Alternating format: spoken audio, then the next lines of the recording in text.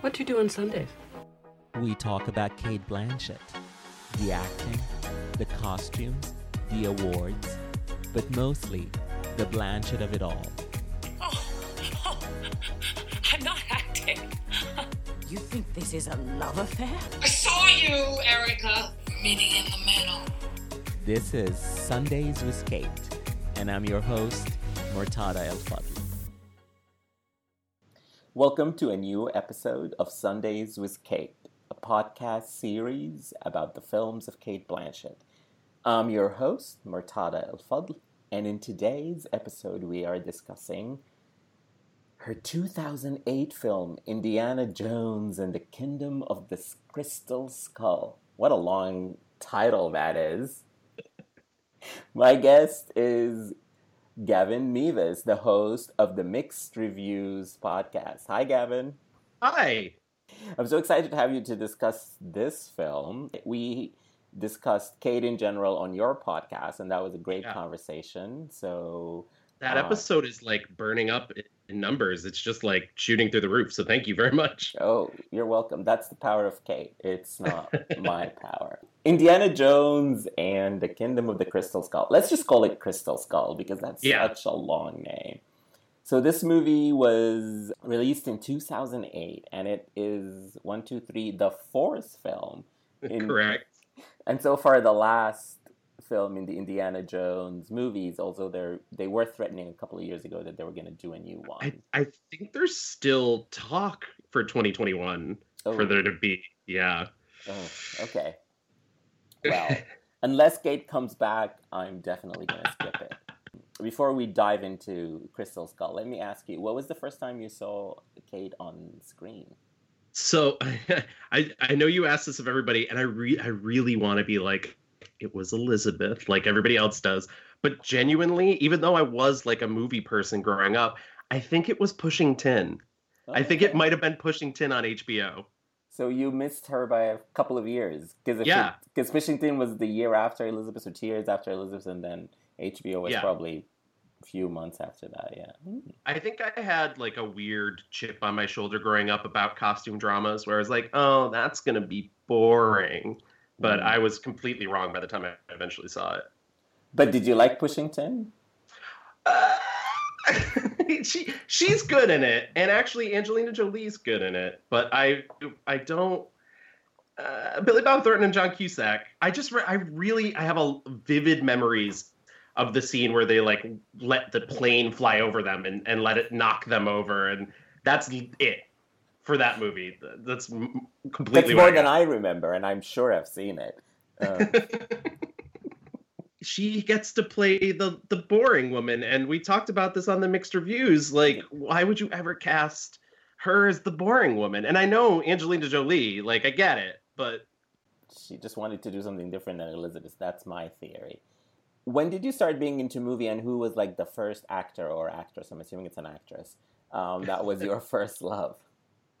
Oh God, that is a really good question. I think I was always really into movies, and I think that partially is my dad's fault, who like really loved renting movie. Like when the VCR came around, I have no idea how old you are, but I'm in my mid-30s, so like I was there for VCRs coming into vogue, and the idea of renting movies being like a new idea. And my dad loved to rent movies, but I think the first actress I really fell in love with, and I think it was Sally Field.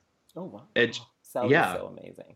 She really is, and I think we watched a ton of like the serial dramas that she, the Union movie. Norma Rae.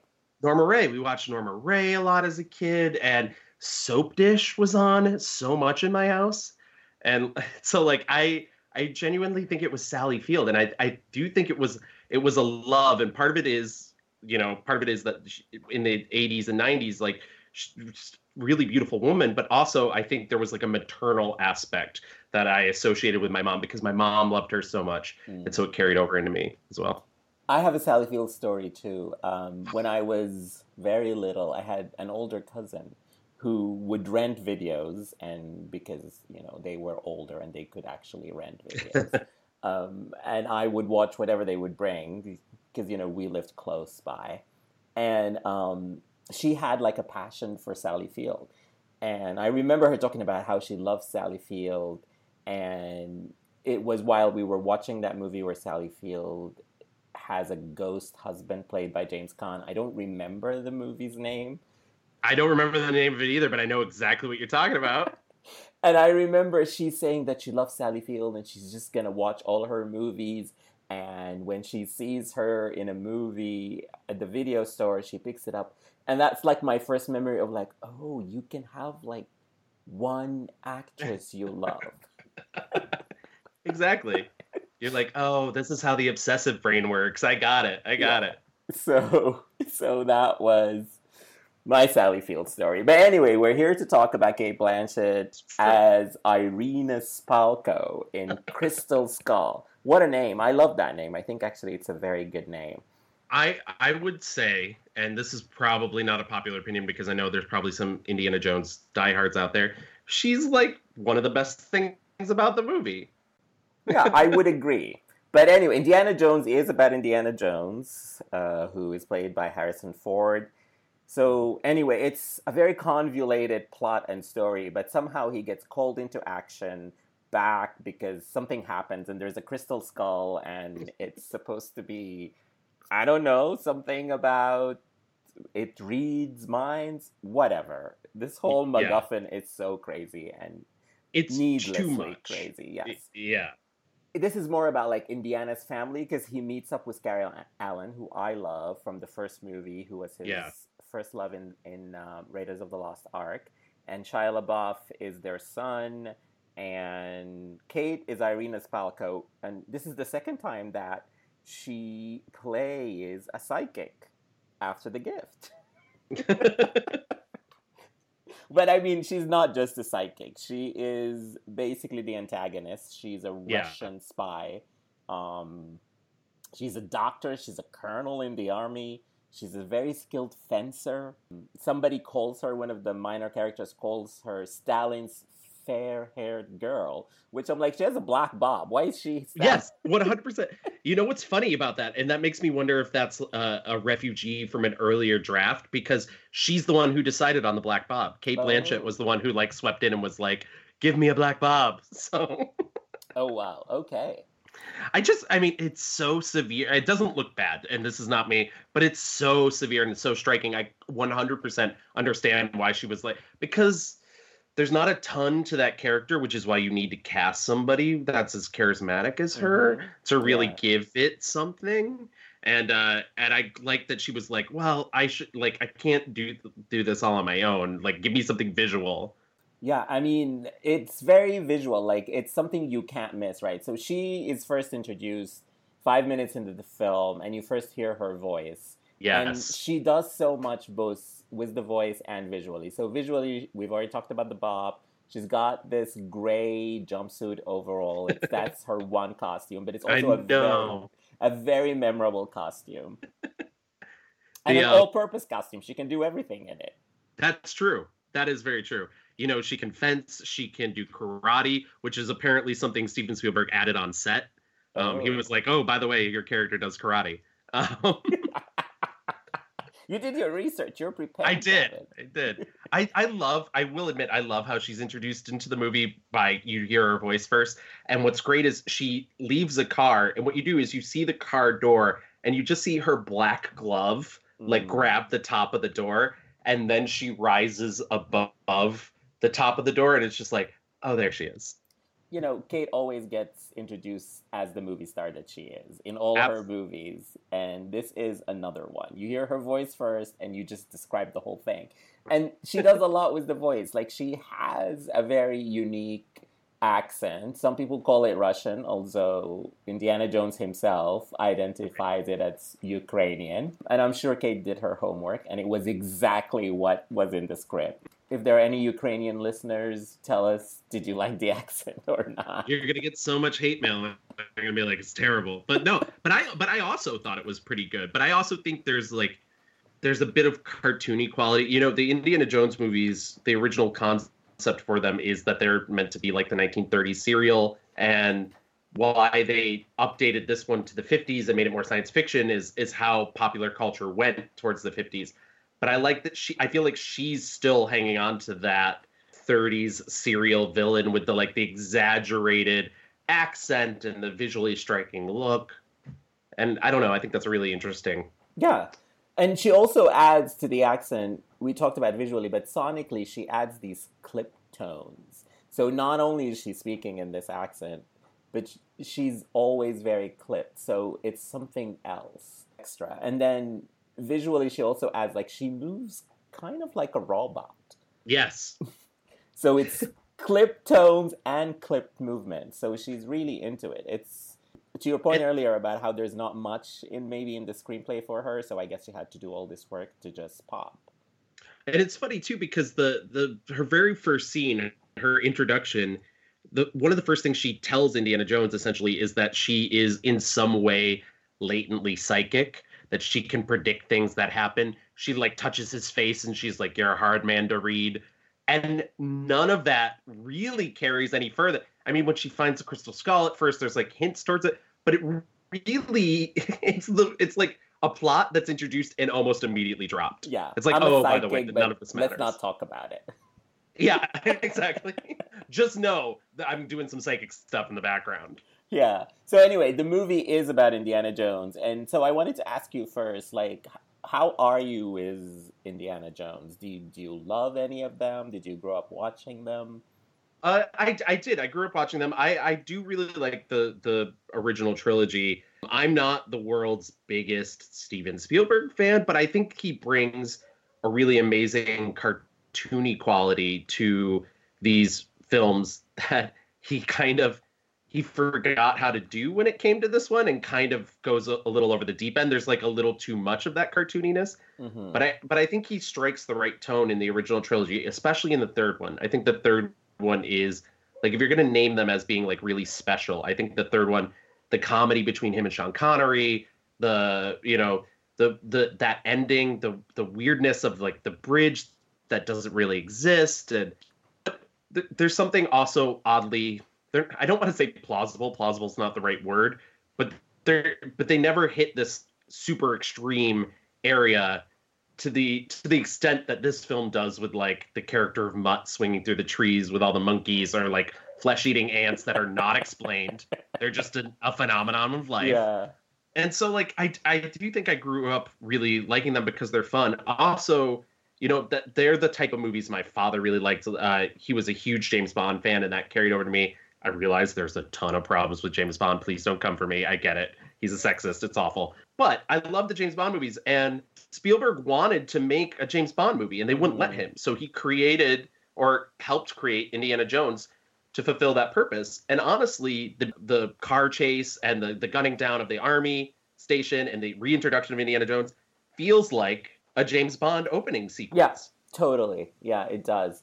I am partial to the first Indiana Jones, Raiders of the Lost Ark. Yes. That is such a perfect movie. And I remember watching it as a little kid and just loving everything. And also having so much anxiety in that scene where he's followed by the big boulder. Because, when you're a kid, things seem more real. And I thought the boulder was coming to me, but, I'm still here.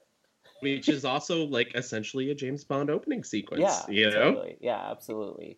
The other great advantage of the Raiders of the Lost Ark is Karen Allen, who has so much chemistry with Harrison Ford. Some of it's there in this one, and I don't think it's her fault, but some of it's there in this one. It's not all. It was very lovely to see her. Have you ever seen her with Jeff Bridges in Starman? Yes, years ago. In fact, my dad hated that movie because of how much my mom loved Jeff Bridges in that. He's so movie. Sexy in that movie. He really is. Very sexy. He Even really is. child me knew how sexy Jeff Bridges was in Starman. But it's so true.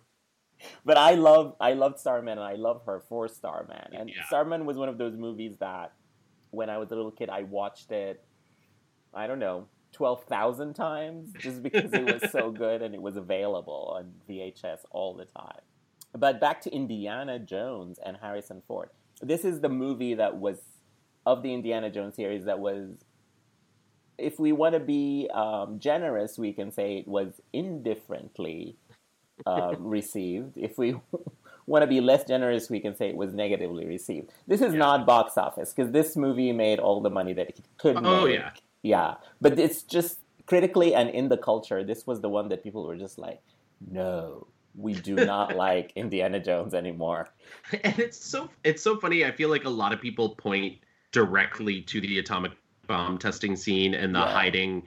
So at Indiana Jones, the first time he gets away from Kate Blanchett, he rides a rocket train, which just happens to be there, into a nuclear bomb testing site where he hides in a fridge and gets basically tossed around like 10 or 12 times to the point where every bone in his body would be broken and he would be pudding and incredibly irradiated, even though it's a lead-lined fridge. And he somehow basically gets out without a scratch.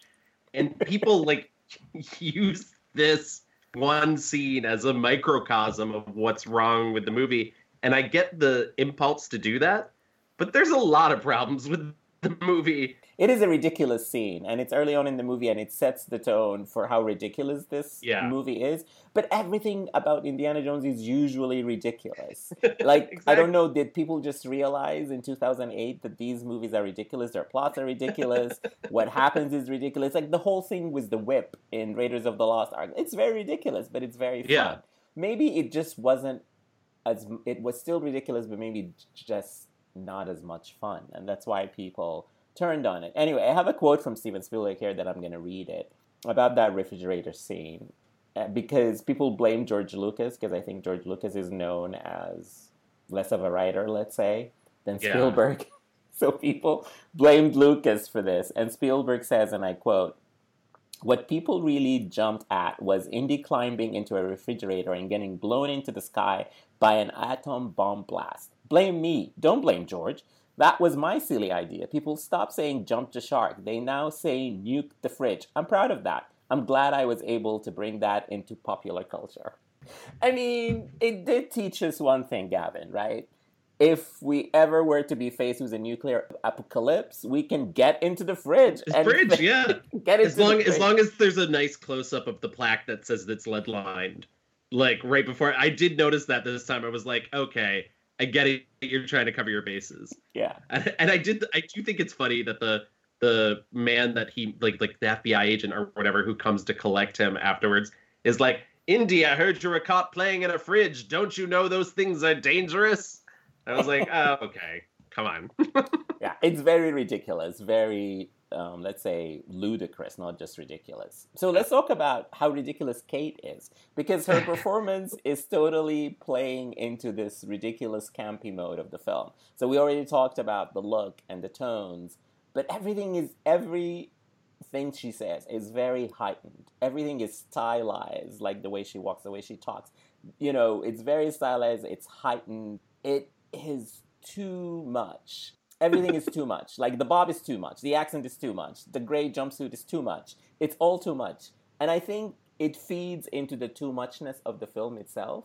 So, you know, remember when Dame Judy said to her in Notes on a Scandal, "I gave you exactly what you wanted." I think she gave Spielberg exactly what he wanted. Yes, exactly.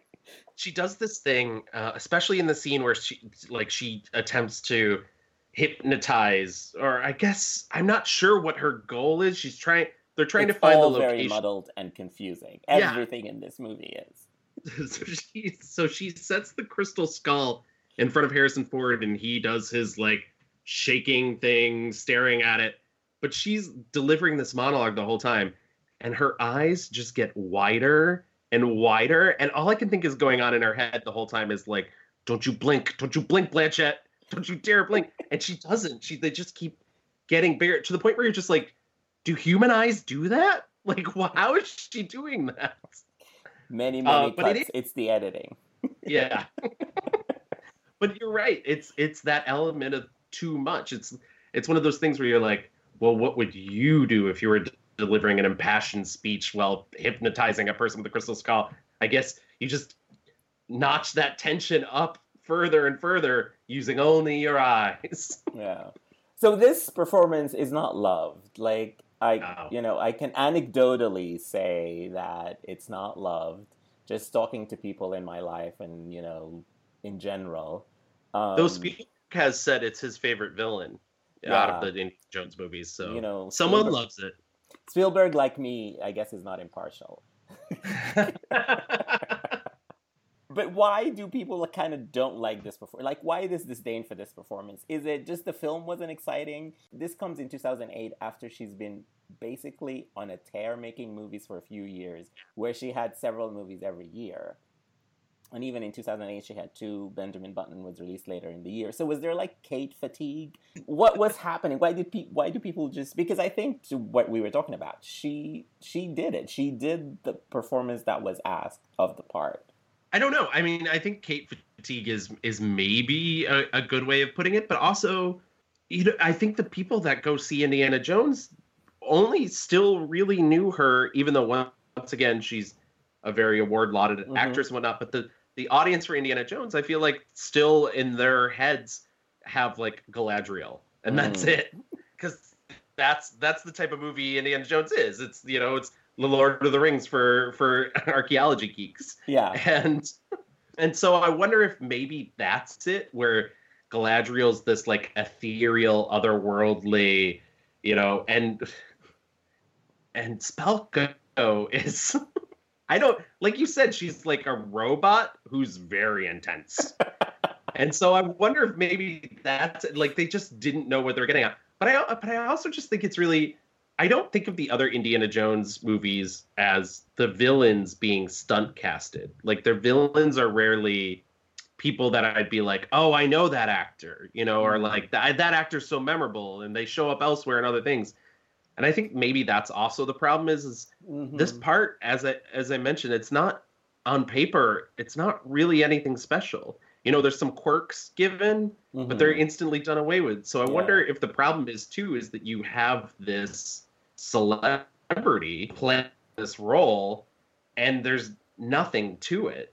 So I feel like, as you said, she gave Spielberg what he wanted. So maybe the blame shouldn't fall on her for the people that don't like it. You know who I blame? I blame that ludicrous death scene. The death scene is so ridiculous. Like, everything in this movie is ridiculous, but that's just extra ridiculous. Like, let's just set this up. So, Irena's Palco finally finds the crystal skull, and I don't know, you know, and this is where the psychic thing that they mentioned in the first 10 minutes comes back. And so while everybody's running away from the crystal skull, she goes up to the crystal skull, and I don't know how she gets up there, but anyway, she gets up there, and she looks at the crystal skull, and she says, "Tell me, I'm ready, I want to know." And then, of course, the crystal skull, I don't know, sends some shining waves to her, something to her eyes, and then the skull appears, and then she's blown out because of the waves that she got from... It's so ludicrous. It's so crazy, and it doesn't even look good. And two things that I want to add to that. One, it's really weird that they go so out of their way to be like, because they do it at least twice in the film, to be like, they're not aliens, they're from another dimension. And it's like, and that almost feels like a step too far. It's like, I could get behind aliens, but we're introducing dimensional travel into Indiana Jones. And the other thing is she is, like the villains of Indiana Jones films, destroyed in the classic way of her own hubris. You know, the first one, the Nazis die because they open the Ark of the Covenant and they don't close their eyes. The second one, I can't think of the bad guy's name, but he really wants the stones and he chooses the stones over life. The third one, the guy drinks from the wrong cup because he wants immortality and ages to death. And in this one, she wants the knowledge. But there is very little to say that these interdimensional aliens, whatever you want to call them, are vicious or not benevolent in any way. So it's really strange that she gets the skull and she sticks around and she's like, I want to know. And the alien like angrily looks at her and then burns her out from the inside. I mean, I guess you could also say maybe she traveled to what other dimension they're in. Maybe that's just how it looks. But I mean, I somehow doubt that. You seem to have understood this movie much more than I did. Because Spalco's still out there. That's my truth. Yeah, But I'm just going by the visuals. I'm like saying something appeared and then she was blown up. I mean, but that's what it gives you, and I don't think that's a wrong reading of what happens. Maybe he was just annoyed because she just kept saying, "I want to know, I want to know," Yeah, over and I over know. again. Yeah, she was so into wanting to know. I do enjoy the first time she appears in the movie, and Indiana Jones like, "Oh, the way you're playing into those W's." Yeah. Oh, yeah. you're such a jerk, Indy.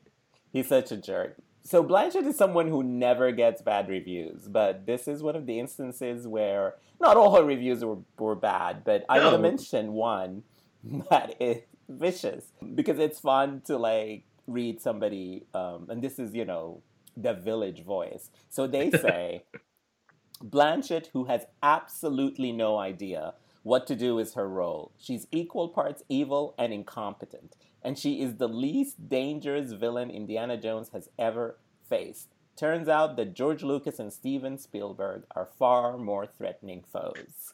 So shade and just calling her bad. Yeah, I know we're in the middle of a like Shia-sance or whatever, so we can't say too much bad about Shia LaBeouf because of Honey Boy right now, but like in a movie in which Shia LaBeouf, this movie. okay, I was gonna say in a movie in which Shia LaBeouf's giving that performance, and you decide to go after Kate Blanchett for the performance she's giving, like there's a line where Shia LaBeouf has to say "Daddy-O," and it's the least convincing I've ever heard anyone say "Daddy-O." A phrase that's impossible to say in a serious way. It's funny. I don't remember which review called him that, but one of the reviews I was reading, I don't have it in front of me, but anyway, we'll put it in the notes for the podcast later, which review it was. But that review mentions that he based his look on Marlon Brando in The Wild One, which is totally true. He just looks like Marlon Brando in that film. But they say, but he's not the wild one. He's the mild one. You did put a couple other reviews in an outline, and I have to say, like the reviewer that caught on that she's doing Lottie Lenya from Russia with Love, the character of Rosa Klebb, is brilliant because that's exactly what she's doing.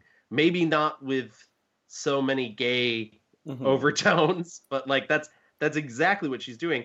And I do like and that's Richard Corliss of Manola Time. Dargis who said Yes. that, who is obviously the most brilliant critic. Yes, absolutely. And then Richard Corliss of Time mentioned that she has the demeanor of Sid Charisse in Ninotchka. And I was like, oh, I hadn't even thought of that. But she does. She has that sort of, she also, and it's just the bob, but like I look at her and I see a very Louise Brooks sort of quality, but I like that comparison, the Sid Charisse comparison. Yeah. I mean, Kate always looks to older classic actresses and classic parts. Yeah. Like, she based A Good German on Ingrid Bergman. Obviously, Yeah. she played Katharine Hepburn. Her Cinderella villain was based on Joan Crawford. At least that's what she said. So I'm not surprised. It comes across. I'm not surprised that, she looked at, according to these critics, at other classic parts. So, because it's what she does. But who walked like that? Who was a robot? Yeah. Where did she get that from? Where did she get that? There was, I think somebody else briefly, and I feel bad for not crediting them, briefly mentioned Marlene Dietrich, and maybe she's doing a little bit of the Dietrich, but even Dietrich was never so like stiff and mannered as like Spalco is. I think her Dietrich is more Carol, who is both femme and androgynous. Oh, the title of my autobiography.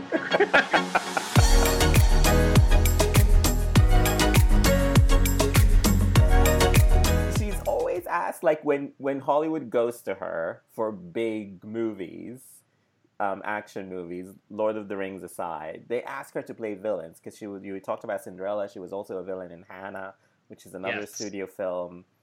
So are they just, they can't see her as anything else? Because when she made this movie, I know, like, when actresses are older, in their 40s and 50s, in big movies, they either play the villain or, authority figures. And she played villains, also Thor.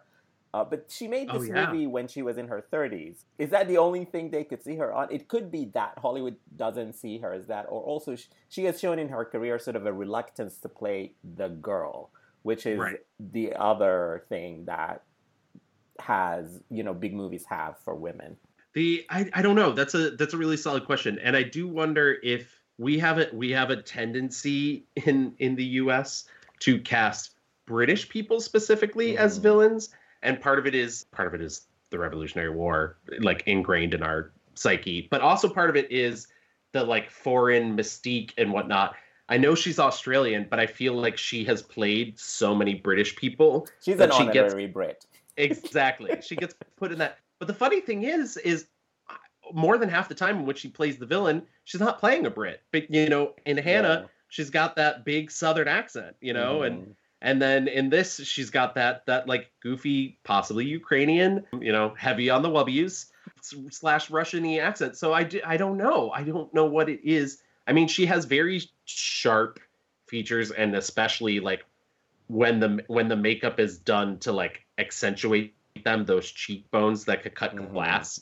And I wonder if that's what it is that but those features are what make her so beautiful. Yeah. So, but of course, Lady Tremaine and Cinderella, that's the whole thing, is that she is beautiful and so evil. Yeah. So I don't know what it is that makes Hollywood look at her and be like, oh, she's the baddie. But and maybe she takes these parts, We always think that it's Hollywood that does this, but actors have a say too, and maybe she gravitates to those parts because it is, I would say Irina Spalko is more interesting than what Karen Allen has to do here. So, that's the other part for a woman in the movie. Right. And it is funny listening to her. I watched a couple of interviews specifically about this. And one of the things she said, and I thought was so funny, is she talked about how much she loved the other Indiana Jones films. And what she was really excited for was watching this one get slotted into the box set of Indiana Jones movies. And so, clearly there's a part of her that wanted to take this role just because she loved this thing and she wanted to be part of this thing. And she is forever a part of it, for better or for worse. Yes. Although some people don't like that she was part of it. But anyway, so she has, like, my favorite scene was the big sort of car chase in the forest with the sword fighting, because she and Shia gets to sword fight in the end. Right. And that also has, like, my favorite quote from the character, which is just playing into even more into how ridiculous this movie is and how ridiculous this character is, because as they are sword fighting, she says to him a very stupid innuendo, but it's also fun. She says, "You fight like a young man, eager to begin, quick to finish." So she's making a sex joke right there. And I love that too, because even though like 100% until that point, her character is very sexless. Yeah. Very, like, she's so one-track mind. I do like, that's maybe one of my favorite lines of the movie, because that feels like quintessential Indiana Jones. You have that great line in Raiders where it's like, it's not the years, honey, it's the miles. And like, it's akin to that for me, even though that's said by Indy. And this is said by the villain. But that's the sort of thing that I expect from this movie, is that like tongue firmly in the cheek, even if it's from the villain. Yeah.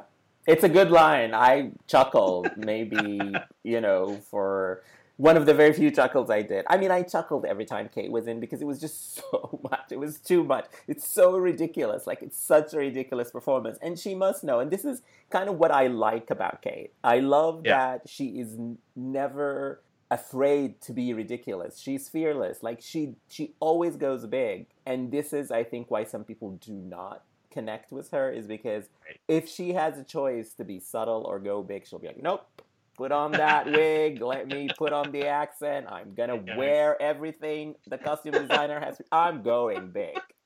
I have a hurricane in me and I'm bringing it. Exactly. No, and I think that's 100% correct. Like, she is.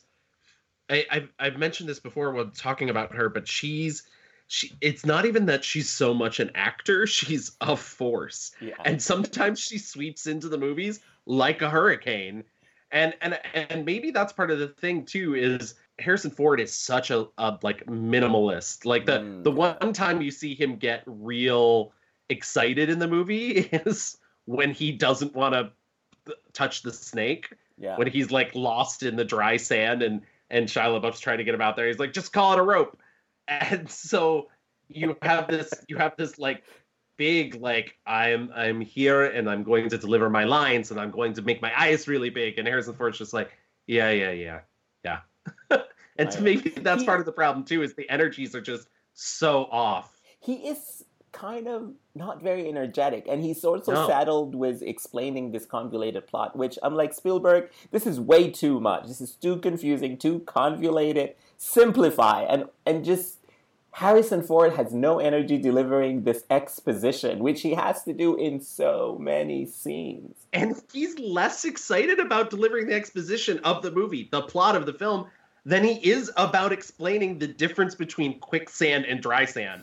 Because once again, that part of the movie is one of the more charismatic moments where he's like, no, actually quicksand is wet and muddy. And he's like, and they're like, calm down, professor.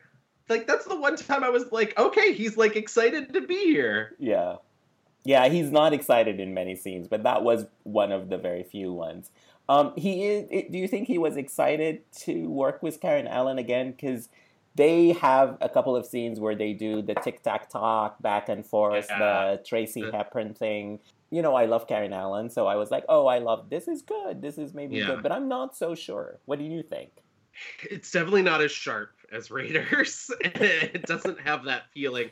And you really, the first time they see each other, you really want that spark to fly. Mm-hmm. And I think that's maybe one of the worst moments of their energy together, when they first see each other and he's like, oh, she's like, I had a happy life without you. And he's like, so did I. And she's like, oh, I bet there were plenty other women, you know? And he's like, yeah, but they weren't you. And it doesn't connect there. I do think there are other scenes where it really plays.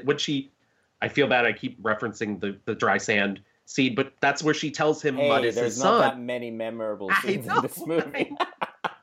Once again, flesh-eating ants. And they're not just flesh-eating, they can carry a man into their giant anthole. Anyways, when they're in the sand and she tells him that Mutt is his son, and he's like, right before that explaining, he's like, you shouldn't be so hard on him about school and everything. That scene, I think, is one of the scenes where they have much better chemistry. Mm-hmm. And I'm wondering if it's because the focus isn't so much on them. And the pressure isn't so much about, like, will they, won't they? Like, what's going to happen? Like, at that point, they've already fallen into routine. Mm-hmm. And it's just like, now it's just like old times. And yes, she's delivering important information to him, but it feels better. But you're right. It doesn't, you know, as you said, it doesn't have that, like, tic-tac back and forth, like, you know, like call and response. And it's just not as quick. And I don't want to give blame to either one of them. Dialogue isn't as sharp as it could be. Not. Yeah, the screenplay is not sharp. Just in general, it's just not sharp. Yeah, and to think that, you know, they had so many resources, and I don't know how many writers are credited. I think I saw 3 names, and I'm just like, you couldn't get it sharper than this? There's at least 10 years worth of screenplays before that. Mm-hmm. You know, that it went through so many different variations and completely other, you know, Frank Darabont wrote one that was called In the Valley of the Gods, and you know, it's all these different voices. And I think there are genuinely, you know, remnants from older scripts in there, much like the, you know, the fair-haired child. Mm-hmm. Yeah. But people don't go to Indiana Jones for the witty banter. They go for the action. So I don't know how the action was for you. As I was reading reviews, I really liked what David Edelstein in New York Magazine said about the action. He said, the setups are wittier than the payoffs. And I felt that. Once I read that, I'm like, oh, somebody nailed it. And it's so true. And it's funny because I actually think the action gets worse as the movie goes along. One of the things Spielberg had said is he really wanted to rely on physical stunts out and not just, you know, CG created bits. And so I think the stuff, like a lot of the stuff in the warehouse works, except for like all the fan servicey, like here's the Ark of the Covenant and whatnot. But like the idea of Indiana Jones crashing his truck and 2 trucks crashing together and him getting out of it, and all that looks very physical. clearly doubled to heck Yeah. in terms of Harrison Ford. That man can barely like walk, let alone run across the rooftop of things. But I think the action, especially when it moves to the jungle, gets real ugly, real, the fight on top of the cars, the car boat, like with the tree. That's maybe my most egregious thing in the movie, when they drive off the cliff into the tree and then they fall off and the tree slingshots back up and hits Spelko's men. And it all just looks like a CG mess. It's really bad. Yeah. It doesn't hold up. And so I think that's, it does hit the nail on the head. The setups are great and they're witty and they're fun, but there's very little payoff to them. It's a pity, they could have done so much with this film. So, and I get that you go to an Indiana Jones movies to watch Indiana Jones in peril. When I watch Kingdom of the Crystal Skull, I'm more worried about his hips than I am about his life. Now that Shia is back in everybody's good graces, maybe they'll bring him back. Yeah, there you go. Thank God. Because I think the reason that there was not one 2 years later is because, it wasn't received that well critically, but also because just Shia didn't establish himself as the heir apparent they were hoping he is. He's still such an odd casting choice, watching that movie and being like, what was it about his audition that sold, Yeah. But he also led 3 Transformers films. I've never seen any of the Transformers films. I'm sure they're cinematic masterpieces, as everybody says. But somebody in Hollywood clearly thinks he's charismatic enough to lead a movie. Well, I think he can be good. I have liked him when he works with a director who knows what they're doing. Not that Spielberg doesn't know what he's doing. He has obviously proven that he does. But maybe not with Crystal Skull. But when he worked with Andrea Arnold, that was a great performance, and he was very charismatic in that. So let's talk a little bit about Spielberg. You said you're not a huge fan. I can't say I'm a huge fan too, but I have some of his movies that I love. The Color Purple is a staple in our home since a long, long time. I have a story about that. I don't know how young I was when I first saw it, but I was young enough. And I remember we were all watching it at home, and then, me and my sister and my parents, and then, dinner came, and they're like, dinner, but they left the movie on. And so we went to the dinner table while watching The Color Purple, and I just started sobbing while eating. And I still remember that because everybody stopped watching the film and eating to look at me just completely having a breakdown with Celie. So I love The Color Purple. What about you? In terms of films that I like by Spielberg, I genuinely love The Color Purple. I do. If that movie was made nowadays, he'd clearly not be the right director for it. But I think at the time... He did a good job. He did a good job, and he really used his clout to get that movie made. And so that's the big thing for me, is that he was smart enough to do that. Jurassic Park, I love the original Jurassic Park. I love the first 3 Indiana Jones movies as well. Yeah. Obviously the first one and the third one are better than the second. He's such an interesting director because I think he's really defined what a lot of people think of as cinema, as movies. As movies for a large portion of the audience, and a lot of it's very simple and very, I don't want to say base, but it's that level where it's just like, oh, that's a bad guy, I know, because he's wearing a hat and he's lit from below and he's looming, and that's the good guy, and they're lit from above and everything's light on, and that's, to this day, I watched Ready Player One on a plane last year for some reason, and I was clearly very bored. And it's it still looks like that. It all looks like that. Yeah. And I think that cinematic language has really seeped into the popular consciousness as to this is what a film is. He clearly has a legacy. I don't think modern cinema would be where it is without him, or the way that a lot of people think about it. But yeah, I don't know. And I genuinely don't understand his output as of the last 10 years. I have no idea what makes him make a movie and what makes him not make a movie. Bridge of Spies and the BFG, what are these? I haven't seen the BFG, but yes, I haven't I fell asleep during that one. Real quick on Spielberg too, I would say the one thing that I wish he would do is I think he is still, even though he is thought of as sort of the king, is still very scared of failure, and I don't think he takes a lot of chances because of that. Because even naming those movies that I named, they still feel kind of awards. But maybe Ready Player One is maybe one of the few chances he's taken recently. But like, think of Hook, which is not a good movie, but like is something he was really passionate about, and something that was not, the same. It's not the same as, the man that made Schindler's List or Amistad. And I feel like that, or like the person who made Always. And once again, not great movies, but I'd rather see him try something that's not so up his alley. Yeah. Yeah, I agree with that. I like The Post, but I blame Meryl for me liking that movie because she's great and I love her. That apparently the character she plays is was just like a complete monster in real life too. Oh, really? Well, she's not a monster in the movie. Meryl never plays monsters. Not outright. Even Margaret Thatcher is not a monster with her. See, Meryl should play monsters. We'll never see her as Irina Spalko, who is a monster. I would say, for people who listen to this podcast, if you haven't watched Crystal Skull and you're listening to a Cate Blanchett podcast, you have to drop everything. Go watch this movie. It's on Netflix. She is fun. She is crazy over the top, but fun. You don't have to watch the whole movie.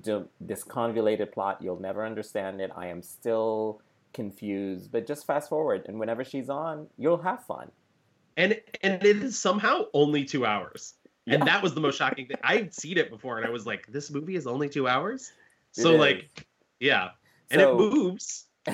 It's a lot of scenes. It does move. Moving from place to place. There is so much happening and so much exposition. So, yeah, it does move. Absolutely. So now that we are done talking about Irina Spalko, let me ask you a few questions about Kate. So what do you think of when you think of Kate? I mentioned before that she has this sort of otherworldly presence, and I don't know what it is. She's just such a formidable force when she comes into these films, and she, I don't know. I feel like you have to be on your toes when you're in a film with Cate Blanchett. You have to really, really be on your A game, because there's a chance she'll just steal it right out from under you. Which she does most of the time. Absolutely. Yeah.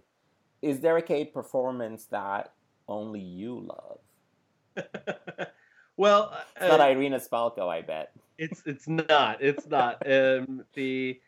It's funny because you just did an episode on Oscar and Lucinda, and as you mentioned in that episode, she's not in the movie a ton. There's a large portion in the middle that she's not in, but I do really love her performance in that movie. And I feel like that's a film that a lot of people haven't seen. Mm-hmm. And then, when you did the mixed reviews, why do you love her, Lucinda? I think there's something very charming and very innocent about the woman she is in that movie. But she's in control. She's in control of her own innocence. You mentioned that scene where she first meets Ralph Fiennes, where she's like, she knows that he's a gambler, but she's not letting on. So she's like, will you take my confession? And she's being really coy with him and everything. But I love the way that she presents herself, because there's this optimism that she hopes that everything will turn out all right in the end. Yeah. Even though she's this person who's obsessed with gambling, and she doesn't necessarily know that the outcome will be positive. I mean, she's faced tragedy in her life. Her parents have died. There's this brightness to her where she's just like, well, it's gonna be okay, and I there's something very attractive about that. That's such a good explanation of that character. I love it. I love what you said. It's great. But the other one I would say is Heaven, just because I'm like on my one-person crusade to make everybody watch Heaven at this point. But I love it. But also I have to say, Heaven is one of the movies that the people who follow the podcast on Twitter have asked the most for. So really? I'll just let you know you're not the only one. Oh, good. Because that movie is really brilliant, and that's a really complicated character. And selfish isn't the right word, because in a way she's very selfless, Mm-hmm. but there's like a survival quality to her character where she's like, I need my needs met, I need my goals accomplished, and I will do anything to get them. And so that's another interesting, hard, complicated performance, because she's a very single-minded human in that. And her Italian accent is more palatable than her Ukrainian. Yes, absolutely. And they do write. I will give them this. They write her, plausible deniability in that. They're like, well, she's British. Yes, they do. Who do you think Kate worked the best with on screen? You know, I want to say Carol, because I do really love her performance with Rooney Mara, and I think it's really tender, and very soft, and very sweet. Mm-hmm. But I think you sold me when you said it's Judi Dench, like in Notes on a Scandal. And I think it's because it's these two it's like watching a boxing match, a well-matched boxing match. Mm-hmm. Yeah. Where it's just these powerhouses going back and forth, especially in that scene at the end. I believe you referred to it as the 21st century, whatever happened to Baby Jane. Yeah, absolutely. That's what it feels like. It's that, I love that movie. God, the Betty Davis Crawford matchup. Yeah, it totally is. I love Dame Judy, and if I didn't have a podcast called Sundays with Kate, I'll have a podcast called Tea with the Dame, because she is amazing in everything that she does. Because she's a genius, so. Yeah, she is, and she's such a treasure, and I hope that, she gives us more and more movies. She's so amazing. And she is, I think Barbara Covet is one of her best creations, and that's the right answer, Gavin. I studied. I looked at the teacher's paper. So I wanted to ask you, so we talked about Dame Judy, we talked about Rooney Mara. Who would you like to see Kate work with? Like, it doesn't have to be another actor or director. It can be a costume designer. Then me. No, if it could just be anybody. Yes, I would just like to have brunch with. Oh goodness, who would? She has such a knack for working with talented and interesting people, and that's clearly like one of her goals in life, is to really seek out, the next person she's working with is Guillermo del Toro, and so she's really like focused on finding these interesting people. So it'd be kind of interesting. I would love to see her do some sort of like straight horror with Mike Flanagan, who is the director of Dr. Sleep, which just came out, and he did the Haunting of Hill House miniseries for Netflix and is doing the second season, and he did Gerald's Game. And I really think he is one of the most brilliant genre directors working. I don't always love his stuff. This is not like a full on, like, because let me tell you, I think the ending of The Haunting of Hill House is maybe one of the worst things I've seen in a long time. But I think he's a really interesting director, and he has a really interesting point of view, and I would love to see what he could do with somebody like Kate, and I would love to see what she could do with somebody like him. That's such an unexpected answer. Now I want to see that. I want to see her in a horror movie. Wow. Yeah. And I think, I know she could pull it off, but I'd be curious what the angle would be between them. Yeah. If you're listening, Kate, call Mike Flanagan. We want to see that. Thank you so much, Gavin. This was such a joy. And before we leave, why don't you tell our listeners where they can find you and your work? But I also co-host a podcast, as you mentioned. It's called The Mixed Reviews. I do it with my friend Louis Randone. And it's a bi-weekly film podcast where we take a film subject, such as an actor, a director, or a mini genre, and we give a complete history. So it's a bit like getting a full mini book report, and then we talk about what we really like and we talk about what we don't really like.